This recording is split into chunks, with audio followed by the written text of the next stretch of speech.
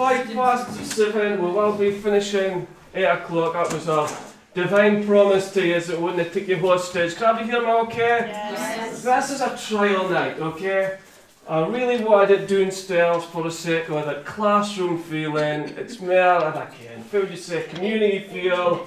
I think if you tried it in a bigger hall, you'd maybe lose some of that dynamics, and then we've got sound systems to cater for, and I think this is fine and cosy, it's easily heatable.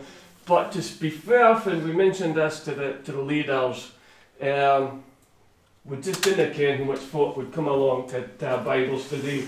I came with Craig Rochelle and Greg, more popular people than me before, but what I really missed when we did the videos was just that personal touch of kenning for the stories that we were sharing to the people. So I think it's good in discipleship, and my heart was that we would not just become theologians, but would become just good students of the Word. And before I forget, Lucy's had a word to share, so had a thought to come and do. I was just walking down just now, and I was just praying for a Bible study, and I just felt the Lord saying, come and drink.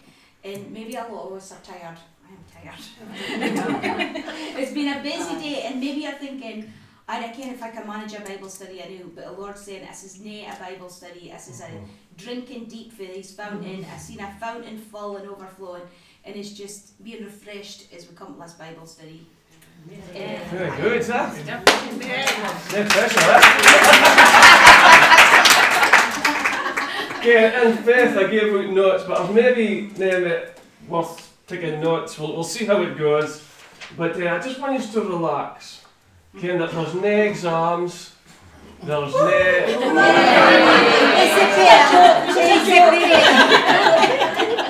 final assessment.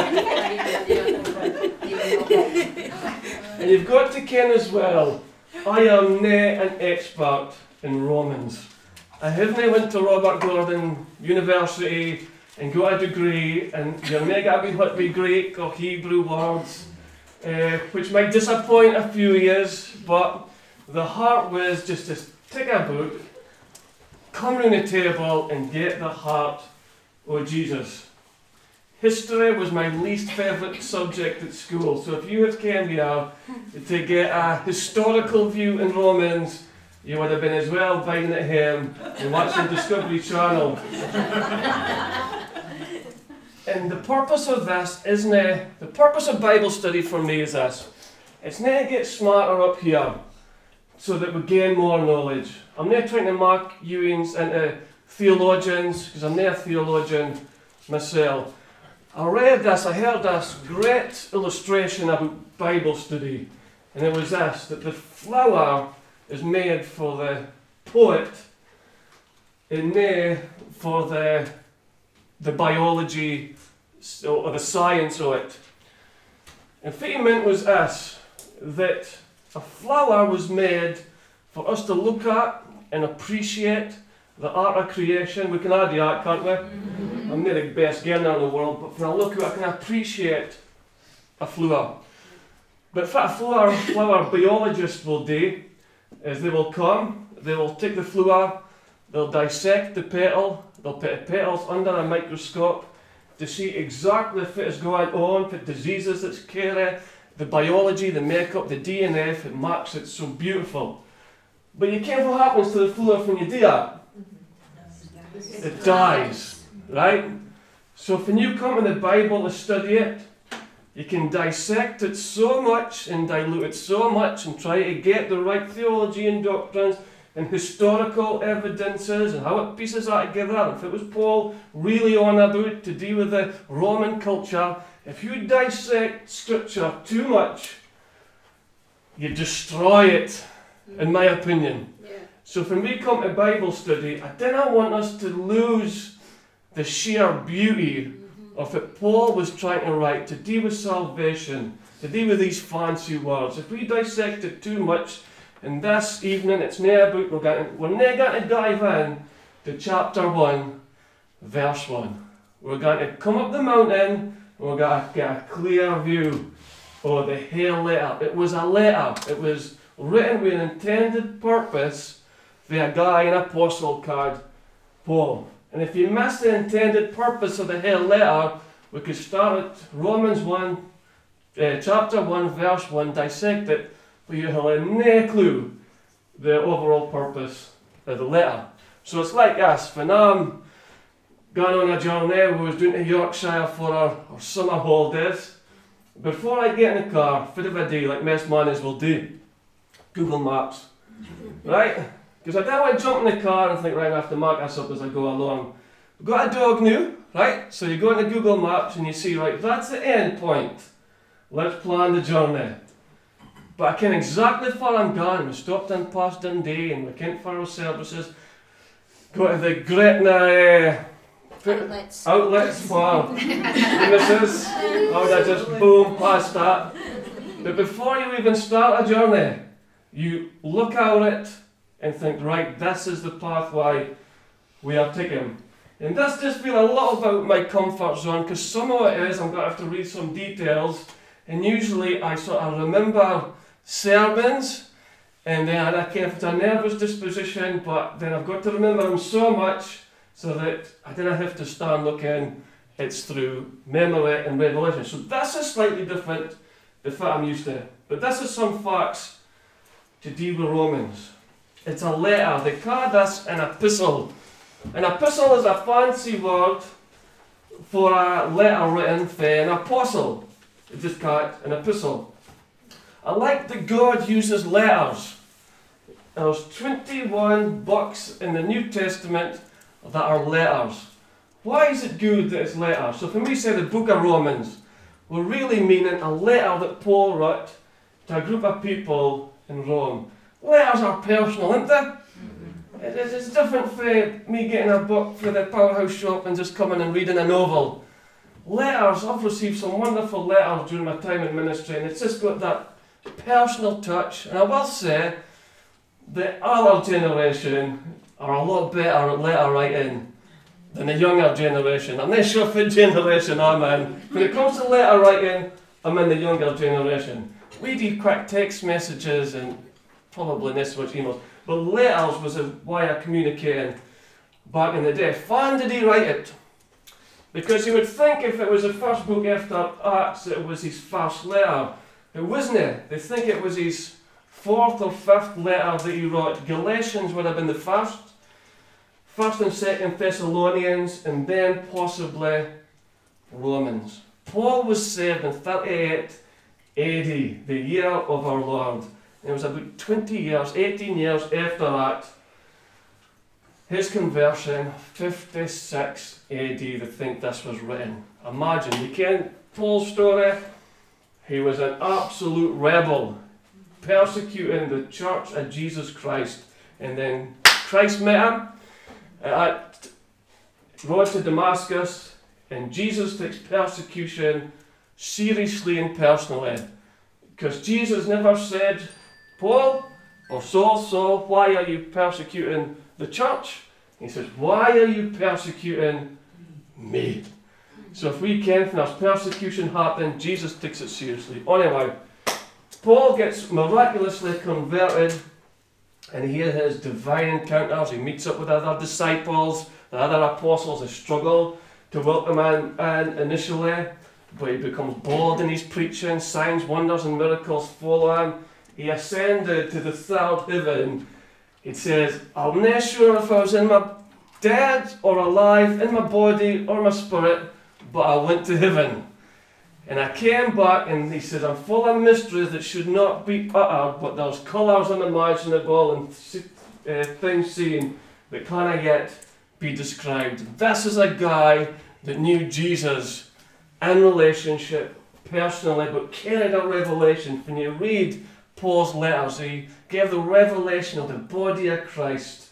I could go on and do that, but I'll stick to the facts. It's one of my favourite books in the New Testament, and one of my favourite chapters is Romans chapter 8. When we think of Rome, we think of Romans. I wonder how much people you think that Paul was writing to. Paul never planted that church. Paul had never been to the church. Paul eventually was sent out to go to prison, but Paul wrote it in Corinth. He would have wrote this letter, and a woman called Phoebe would have taken the letter to the church in Rome. Before I studied this, I had in my head that it would have been like a Colosseum full of Christians, right? And so it's growing, it's multiplying, they're on a Colosseum, and this girl called Phoebe comes up. And what they did was they just read the letter to the church for Paul. Then they had nothing to it, it was just, this is the letter for Paul. And in my head I thought probably thousands of people would have been there. And that's probably why Paul wrote the letter. But Paul wrote the letter to encourage a bunch of people, and he gives exhortations at the end of the letter saying, please pass on my love to such and such, please pass on my love to such and such, please pass on my love to such and such in the household of. They think I was as much, maximum, he would give a letter to 3 house churches, possibly only 1. They think that because it's very plausible that the church started, it said on the day of Pentecost, they came from Rome to Pentecost. Some Jewish people came from Rome to Jerusalem for the day of Pentecost.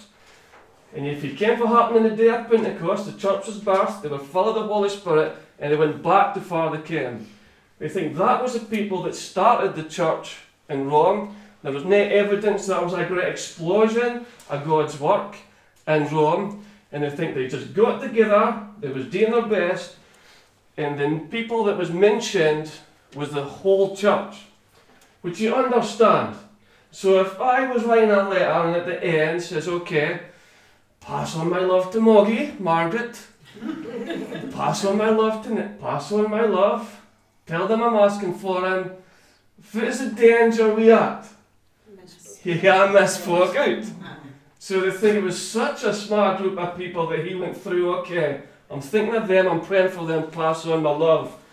And there's no evidence that was a great explosion, but it does mention a few times on the household of. So it opens a door that maybe I was a house church in other places, not just 1. Okay, I've covered a bit here. This is seen as God's love letter to the world. Rome, what would you say? Rome would have been multicultural, but it was seen as the cutting edge of culture of the free world back then. You see outside, see what America's become, the leaders of the free world? Right? Back then, Rome was seen as the elite. There was wealthy, people came for hour to be there, they excelled in geography, they sent people out for wars and stuff like that. So when God, through Paul, writes a letter to the church in Rome, it's as though God is writing to the world. It's not a Jewish community within Israel, it's this non-Jewish forefront of the world. So maybe this is what God would say to the world. It is seen as Paul's finest work. Remember this, Paul didn't sit down to write a doctrine. He did not sit down to write theology. He wrote down, this blows my mind, with the Holy Spirit he sat down to write something all worth to a group of possibly maximum 50 people to help them in their walk with Jesus, pertaining specifically to salvation. It is seen as Paul's finest work pertaining to theology, his deepest work. Martin Luther, not Martin Luther King, but Martin Luther. Only familiar with the life of Martin Luther. He was a Catholic monk, I think it was the 1500s. As I say, history is a really bad subject for me. He was steeped in Catholicism, he was a lecturer. And so to get a little idea of Catholicism, they do believe in grace, but you help God give you grace. So they've got 7 sacraments. One of them's marriage. One of them is this, confession of sin. So if you confess your sin, God gives you grace. You get married, it's another sacrament, God gives you grace. Taking communion, getting confirmed, you do that, God gives you grace. And that's how you earn salvation. So Martin Luther was a lecturer. at a Catholic university, and he was losing his mind because you get signed up with his card a confessor. So if I had a bad thought, or Martin had a bad thought, they thought this: if you sin, and then I confess sin, and it's unrepented, unconfessed, then you can be eternally lost. It's quite a heavy burden, is it? So, if you had a sinful thought or action, you would get in touch with your confessor. You would say to your confessor, look, I've sinned. I felt like this towards a brother or a sister. And the confessor would say, okay, forgiveness, sins, God will give you grace.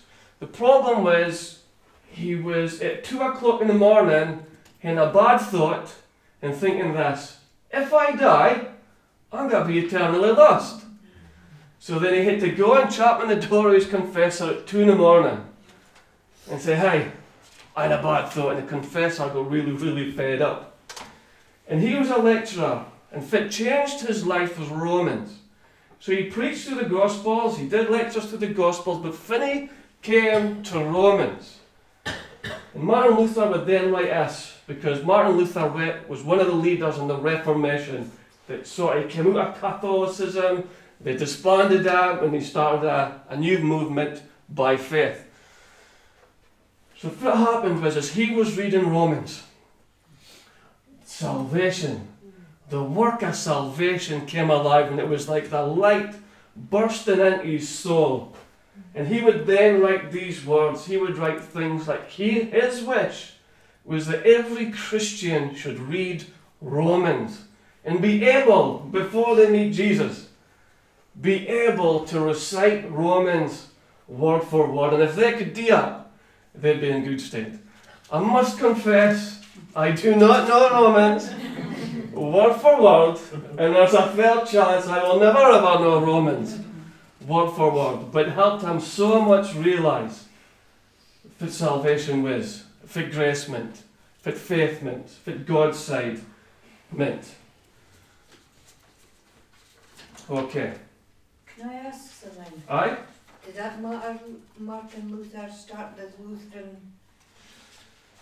The Lutheran movement? Aye. Quite possibly. Although it would match up, although I'm not qualified to give you a direct answer. It was just a... Aye, the Lutherans. Aye. Quite possibly. Aye. Okay, why is it in the Bible? Why is it after Acts? The first 5 books of the New Testament is seen as action books. So the first 5 books, Matthew, Mark, Luke, John, Acts, you will read the life of Jesus. Matthew, Mark, Luke and John. In Acts, it'll tell you exactly how the church was birthed and what happened with the birth of the church and how it moved and how it spread. But what isn't contained within it is, what would you say, information on how it pertains directly to your life. The setup of the New Testament is similar to the Old Testament. You've got your action books or historical books. It tells you that this happened. Jesus walked in water. Jesus called his disciples. Jesus raised the dead. Jesus heals the sick. And then the bursting of the church. The Holy Spirit came. They were spread. They raised up, God raised up apostles, Peter, Paul, probably came and familiar with this story. But after that, it starts with Romans as a foundational book, even though it wasn't the first epistle written, but foundational explain the first 5 books. So that's what happened to gain your salvation. Romans tells you this is what that 5 books means to you. And then it goes on in every epistle until you get to the last prophetic book, which is Revelations. So they think Romans is put first because it was foundational to salvation. An explanation book. Jesus never explained exactly what salvation meant for us. Although he spoke about being born again, although he spoke about being redeemed and being saved and repentance, Romans would delve deeper than what is explained in the Gospels. Okay, how is Romans divided up? What is the journey? So for them that's taking notes, chapters 1 to 4. Chapter 1 starts off with the good news. And then it quickly changes from chapter 1 to 4 is this. They say this section is about us. Man's sin and the way of justification, which we'll explain in a second, okay? Then I panic. Paul is about to tell our humanity they've got a problem. Every single one of us. Okay, what the problem is? Sin. He's what a loser do. Before I get to he starts with the good news, but before I get to justification and all that meaning, you have to understand sin. What is it? What does it look like? What does it mean? I mind reading a book by R.A. Torrey, and it was How to Win Men for Jesus. And he always says the first thing that you should do in convincing a man to conversion is convince him first that he's lost and that he's a sinner.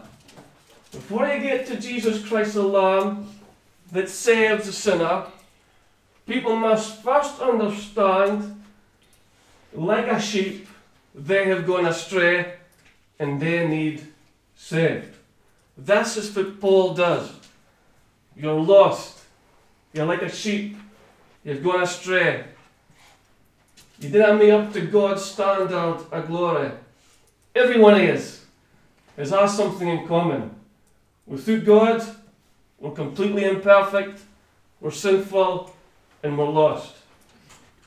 That's the good news, isn't it? But it's truth. Before you get to the good news, that's what chapters 1 to 4. Chapters 5 to 7 will be Paul explaining how to live free from sin. Free from the power of sin and free to live for Jesus. So this is a journey. You're a sinner. You get saved through faith. But God offers yes. You can live free, not just for the history of sin, but the power of sin, so that you can live for Jesus. Chapters 8 to 11. There's overlaps here. This isn't just definites. Christ as eternal Saviour for Jew and for Gentile. He then takes his own people into the fold and speaks about how we're grafted in, but God's plan of redemption for the Jewish people. Something we probably didn't preach much about is chapters 9 to 11. We preached good on it probably. And then 12 to 16. So you're a sinner, you get saved by faith, God sets you free from the power of sin, you live for Jesus, you see God's eternal plan for salvation. Chapters 12 to 16 is this, the outworkings of salvation. So what does you being saved look like to your neighbour? Or look like to you? Davy shared a great scripture on Sunday if he was here. Hear the attitude of Christ Jesus. Humble yourselves, preferring others above yourself. So Paul is saying this. You've got, that's truth. It has got to look like something. And it's practical. People should be able to put their finger on it. He will speak about slaves obeying masters. He will speak about loving each other and they taking no offence. I'm glad he didn't part at the start. Because if we start off with behaviour, then we start to obey all this stuff in our own effort. But the journey, if we're looking, the map, the destination, you see the journey that Paul is trying to take these Christians doing. You are sinners. This is a way of salvation. This is how to be free from sin. This is how to live for Jesus. This is about eternity. And how does that look for your life just now? What a wonderful Saviour we have. And what a wonderful gospel it is. And no wonder Paul would say is the gospel a good news. There's nothing else I can think of that will offer you a transformed life, that will change you by His power and glory and grace for all eternity. Casually moving in the Spirit and new wine. I could drink a bottle of wine in front of you. My behaviour will change. I will wake up in the morning with a sore head, feeling grumpy and dehydrated because it will cost you something. But the power of God is not like that. It changes our life by His grace and by His glory.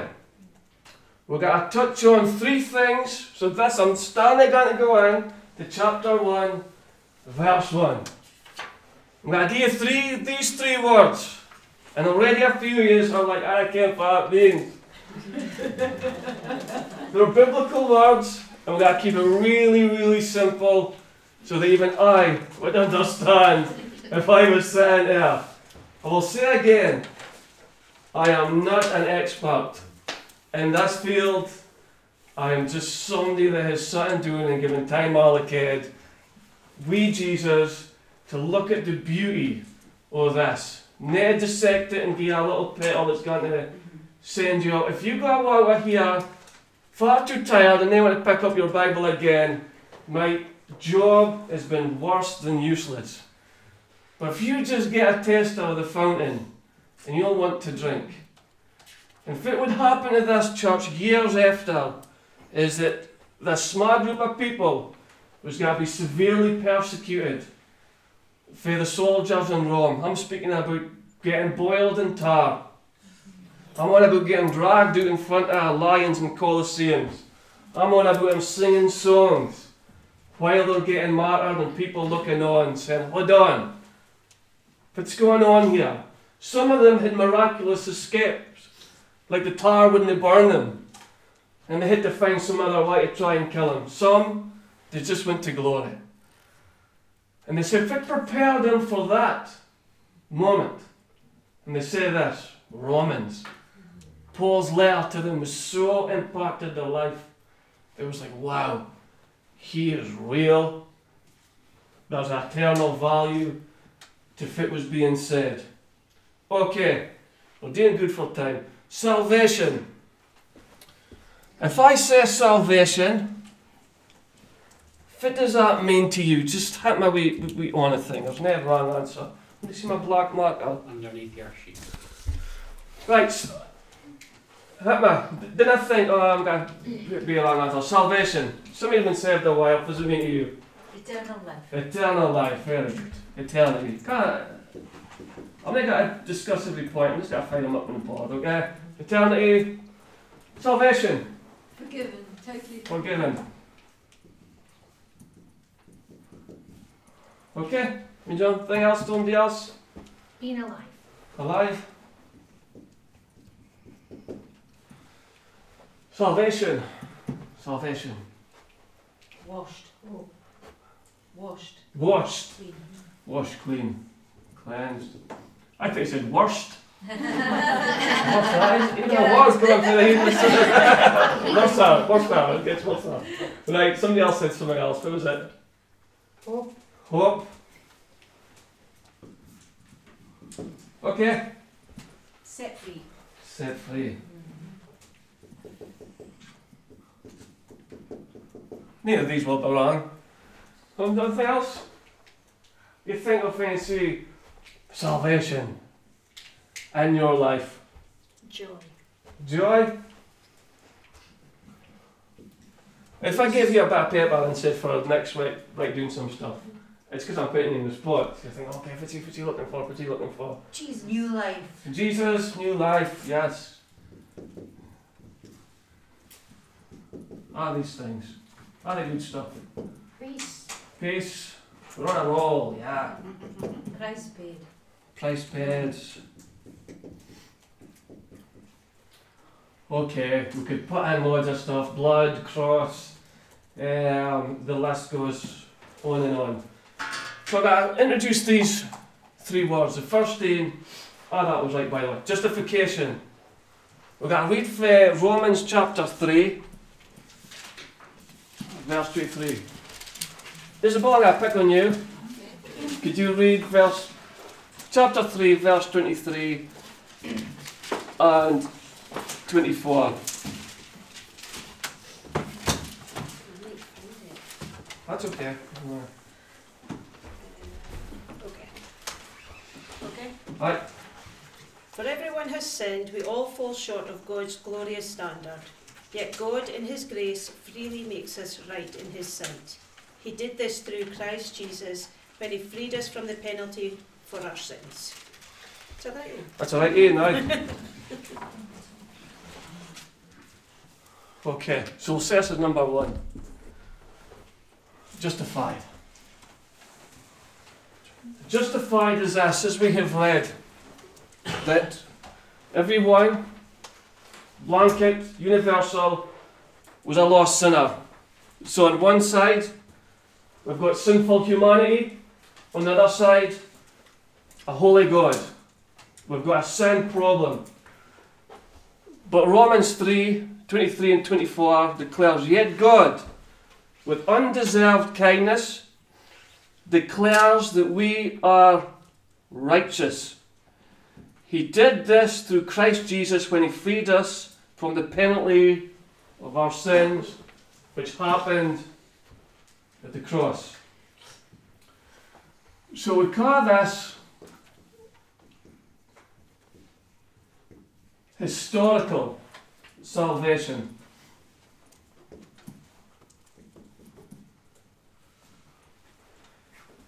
Historical salvation. Some commentator says past tense salvation. It's this. Justification. It's a work Jesus did for you in history at the cross. It's past tense. So on the cross 2,000 years ago, man's problem of sin was paid through the precious blood of Jesus, right? That's a historical truth. Historical salvation. It doesn't mean your history of sin, but it's Christ's historical work in your life. 2,000 years ago, the problem of humanity's sin was solved, was given hope, was given life through the precious blood of Jesus. One God, one Lord, one Saviour, 2,000 years ago, He did it. It is finished. But historical salvation doesn't mean that when I get saved, this is what Martin Luther got, that when I get saved, my historical sins get forgiven, but my present and future sins, well, we'll see how that goes. Romans is very clear that justification is this, that my previous sins have been paid for, my present sins has been paid for, and praise God, every sin that I will ever commit has been paid for through the historical truth that Christ died on the cross for my sin and for my shame. My sin was as scarlet, yet He has washed it white as snow. And sometimes I lived under the guise of this. I knew that when I got saved, my history was wiped clean, because that was really dark and murky. But as I progressed as a Christian, I thought, oh no, I'm now aware of sin. I feel like a condemned man because I'm not good enough. And you have to watch for that. If it's conviction, go to Jesus, repent, and have that moment. Paid under the blood. But if the enemy can come in with is okay, your history of when he was really bad is wiped out, but he's going to really terrorise you for this. Condemnation comes in, and you feel more useless than worthless. Historical salvation. Where sin abounds, grace abounds more. Well, that's amazing. How much can I sin? How much can Abdi and the planet, how much can we, if we really set our minds to it, how much sins could we commit? 1,000? 1,000,000? 1,000,000,000? It's infinite. The amount of sin we can ever commit. Yet, the Word of God says, for sin abounds, even more, grace abounds. So there's an infinite capacity to sin. How great is grace? At the very least, it's infinite plus one. Yeah. At the very least. Which gives you just a blow your mind spectrum of the incredible grace in what Jesus did on the cross. Paul, as he writes the letter, he has a conversation with somebody that's naive in there. He said, well, if God is so good and graceful, why should I stop sinning if he's just going to keep being graceful? What's the point? We'll come to his answer in further weeks, but he answers a lot of questions. You think, well, okay, if he's just going to keep forgiving me, why do I need to live his life and then my own life? It's a good question. I'm not going to answer that tonight. Paul deals with it as we go on. Historical salvation. You're justified through faith. If it Jesus done historically, that impacts your life. The next thing, present salvation. Rebecca, could you read chapter 5 of Romans, verse 9 to 11. Yes. And since we have been made right in God's sight by the blood of Christ, he will certainly save us from God's condemnation. For since our friendship with God was restored by the death of his Son, while we were still his enemies, we will certainly be saved through the life of his Son. So now we can rejoice in our wonderful new relationship with God, because our Lord Jesus Christ had made us friends of God. Okay. You hear that? Since we've been made right through the blood. And then there's this verse in verse 10. Thanks, Rebecca. While we were still enemies, we will certainly be saved through the what of the Son? We will be saved through the Death. No, we will be saved through the life of the Son. So through his death, historical justification. And how much more will we now be saved through his life? Life. Death. Okay, has somebody else got life in their Bibles? Yes.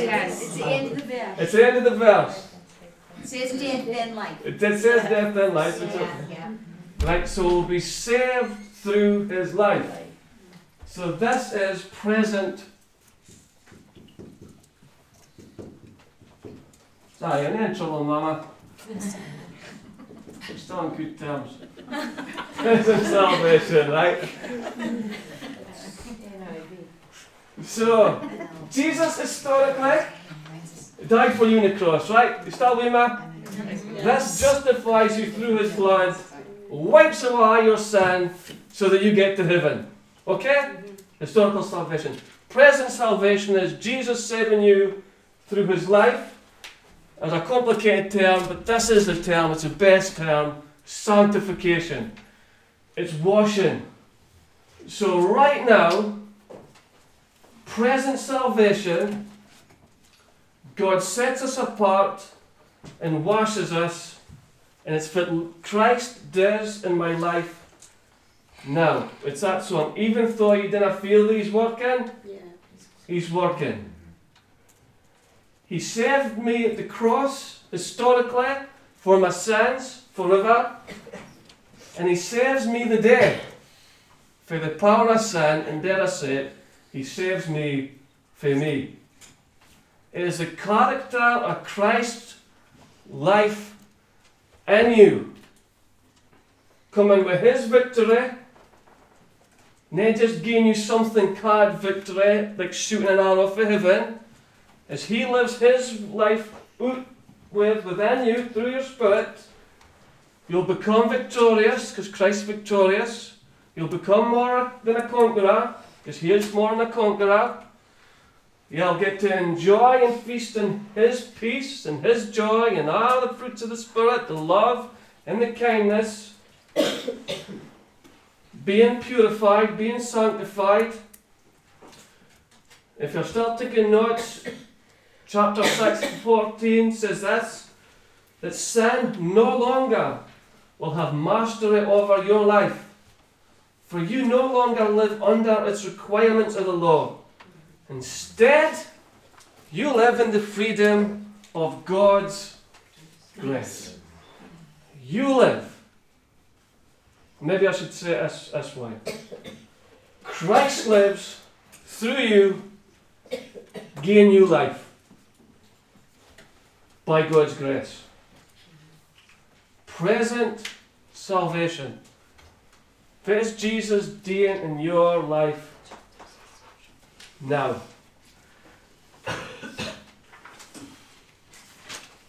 Justification, historical. Jesus died for you. He shed his blood for you. Changes your pathway to eternity. You didn't get there without justification.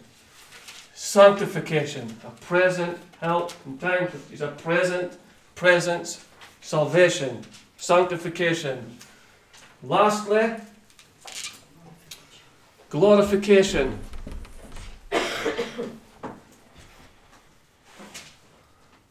You could Romans 13, chapter 11, Nathan, let's go along the line. Romans 13, chapter 11. Romans chapter 13, verse 11. Good to go? Alright. Well, I just wait until I've flicked up pages, I suppose.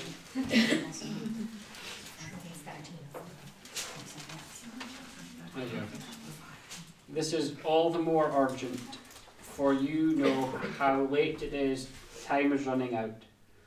Wake up, for our salvation is nearer now than when we first believed. Okay, so he mentions another salvation. Wake up! Your salvation is nearer now than when you first believed. Well, that can't be historical salvation. It's happened, it's a done deal. It can't be my ongoing salvation, the present salvation, because that's still happening. The lastly, glorification. It's a future or eternal salvation.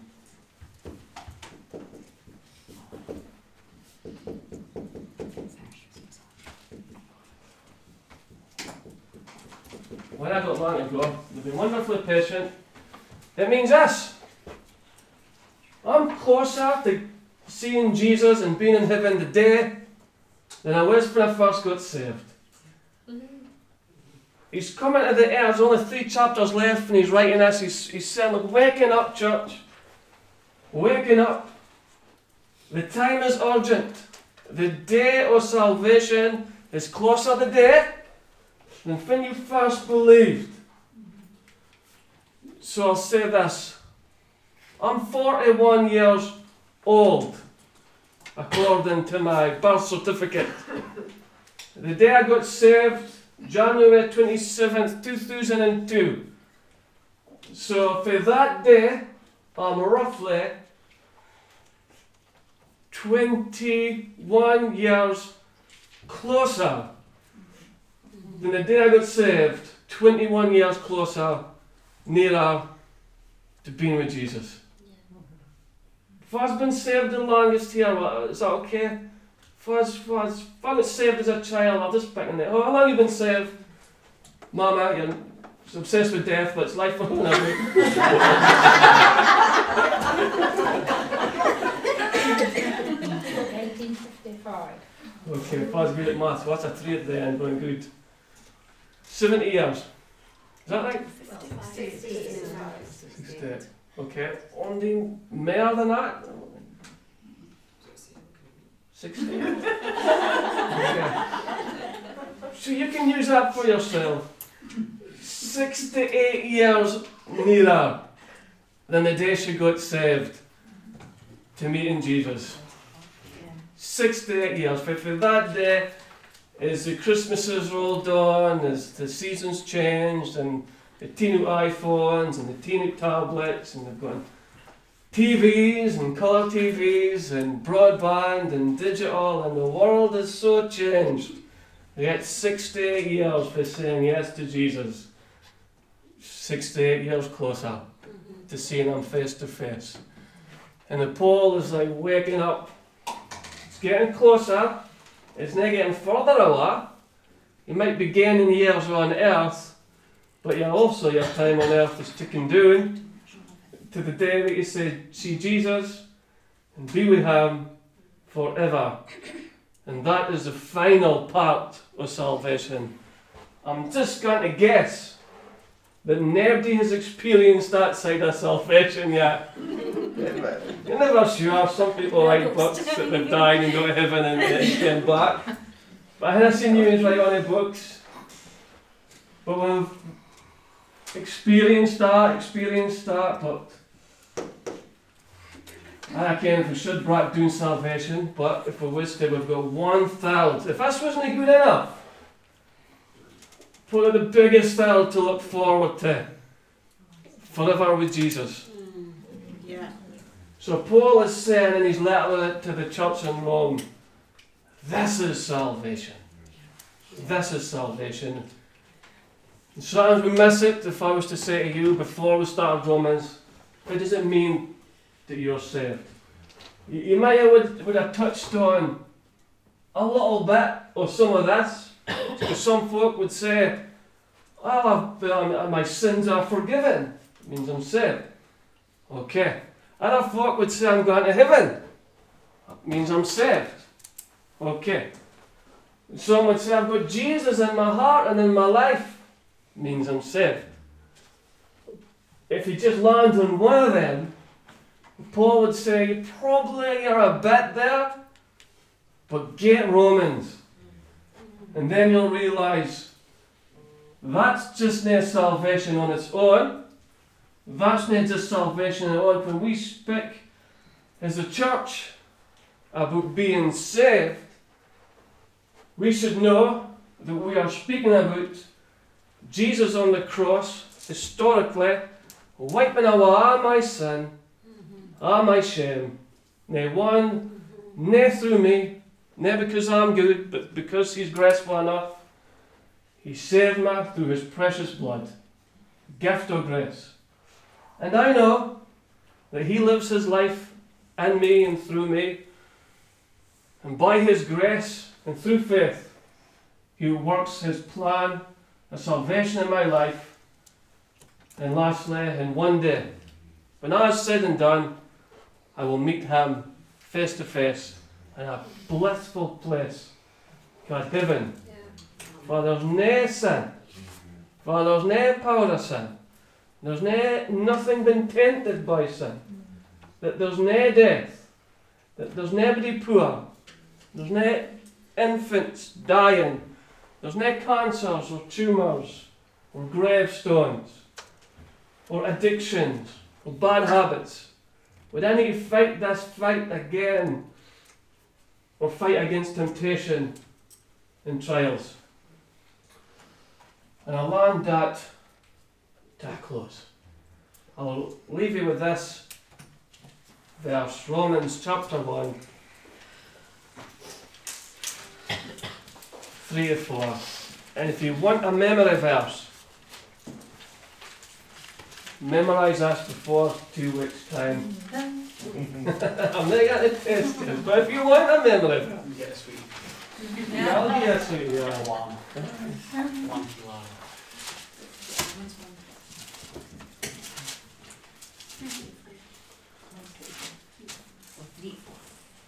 So,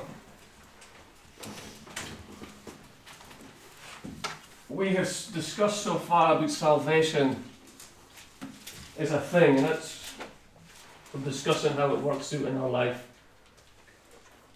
But Paul puts across that salvation is a person. But once you ken the person, you see what the Saviour does in our life. Romans 1:3-4.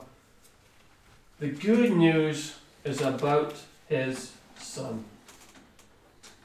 If we're struggling about what church is about, what is this good news? It's not a thing. It's not a subject.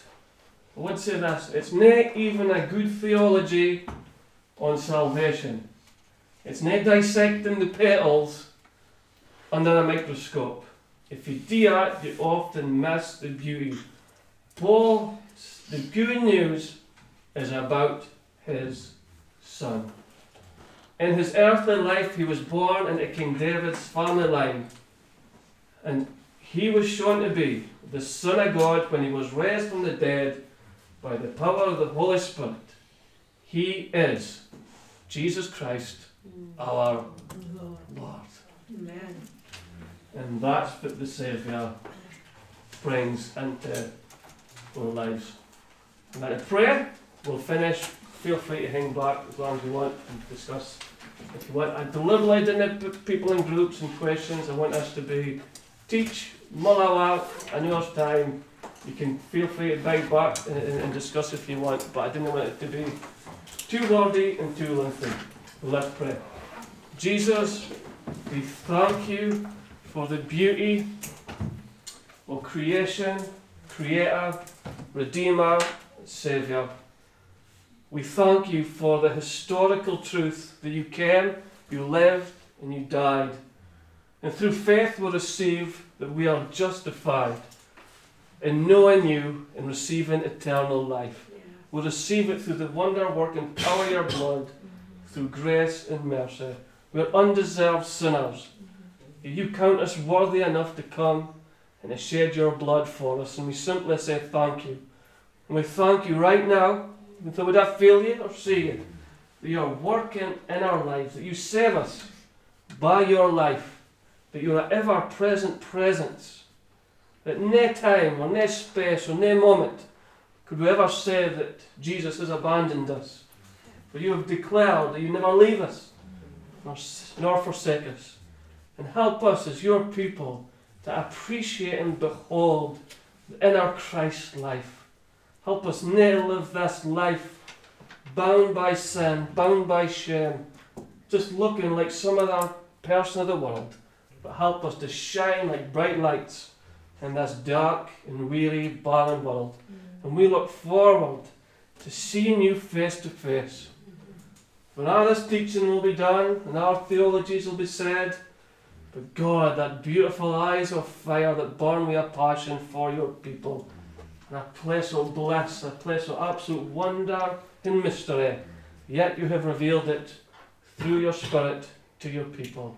And we look forward to the unfolding of full salvation in our lives. And in just a moment, we can be scooped up and at the banqueting table with Jesus. We are our other fellow brothers and sisters for every tribe and tongue and nation, circling round the throne room of Jesus, joining with the eternal song of the angels. Holy, holy, holy is the Lord God Almighty. We love you, Jesus. You've humbled us. Continue to teach us, we pray. In Jesus' name. Amen. Amen. Amen. Thank you. Thank